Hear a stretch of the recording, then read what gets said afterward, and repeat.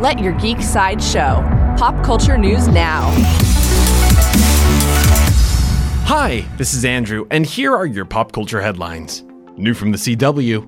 The CW is set to develop a female-led reboot of the 1970 series Kung Fu.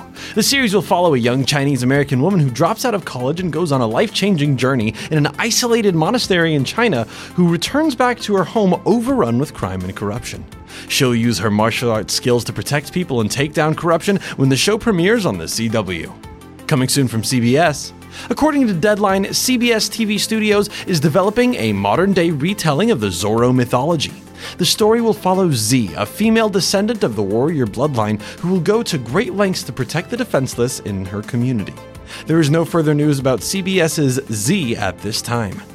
For fans of Lovecraft, Spectre Vision, founded by Elijah Wood and Daniel Noah, plan to work on an H.P. Lovecraft movie trilogy. Daniel Noah stated that he hopes to build out a Lovecraft universe of at least 3 films, including a new adaptation of the Dunwich Horror. There is no further news about the Lovecraft trilogy at this time, except Spectre Vision did release a new trailer for their upcoming horror film adaptation of H.P. Lovecraft's story called The Color Out of Space. The film follows Nathan Gardner, played by Nicolas Cage, after a meteorite lands in the front yard of their farm, where Nathan Gardner and his family find themselves battling a mutant extraterrestrial organism as it infects their minds and bodies, transforming their quiet rural life into a living nightmare. Color Out of Space will land in theaters on January 24th, 2020.